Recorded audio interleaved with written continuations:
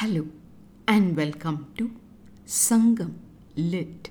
This is Nandini Karki, and in this episode we observe the promise of good food as portrayed in Sangam Literary work Puranaanooru 328, penned by an anonymous poet. The verse is situated in the category of Vaagai Thinai, of victory, and talks about a leader's generosity in the midst of difficult circumstances. முதல் புறவு சேர்ந்திருந்த புன்புலச் சீரூர் நெல் விளையாதே, வரகும் தினையும் உள்ளவை எல்லாம் இரவல் மாக்களுக்கு ஈய தொலைந்தன. அமைந்தனனே அண்ணன் ஆயினும் பான, நன்றும் வள்ளத்திடும் பாலுள் உரைத்தொட, களவு புலியன்ன விளை வாடு ஊன் கொழுங்குரை, கொய்குரல் அரிசியோடு நெய் பெய்து அட்டு, துடுப்பொடு சிவனிய களிகொள்வென் சோறு உண்டு இனிது இருந்த பின். தருகுவன் மாதோ தாளி முதல் நீடிய சிறுநறு முன்னை, முயல் வந்து கரிக்கும் முன்றில் சீரூர் மன்னனை பாடினைச் செலினே. With multiple words missing, this verse is a case of fill in the blanks with your imagination. The poet's words can be translated as follows. A dryland's domain with an infertile soil, and in a small village here paddy grows not. Only proso millets and foxtail millets sprout on. Even those after being rendered unto supplicants are no more. Such is the situation.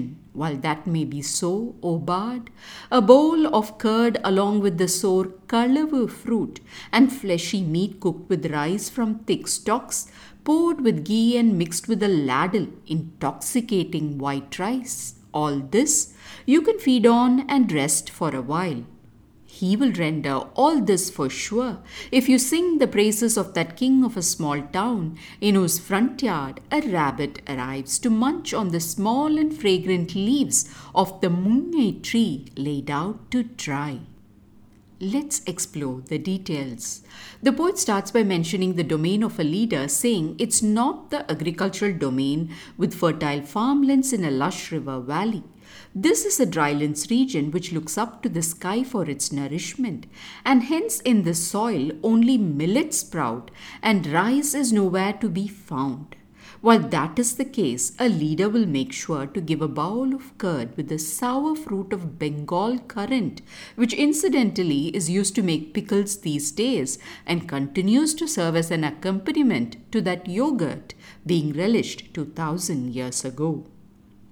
Then the poet goes on to say the leader would offer meat with rice stirred in with ghee, and this made me wonder how he could do that when his land supports not the growth of rice. Perhaps he brings them home when he returns from his adventures, or maybe a bard will be given that feeling of savoring rich ghee rice with meat, even with the humble offerings of millets and curd, because of the nature of that king's hospitality. The poet concludes with a description of this king's home, saying the leaves of the dusky firebrand teak are laid out to dry to be used as seasoning, and these are being munched upon by some rabbits roving around.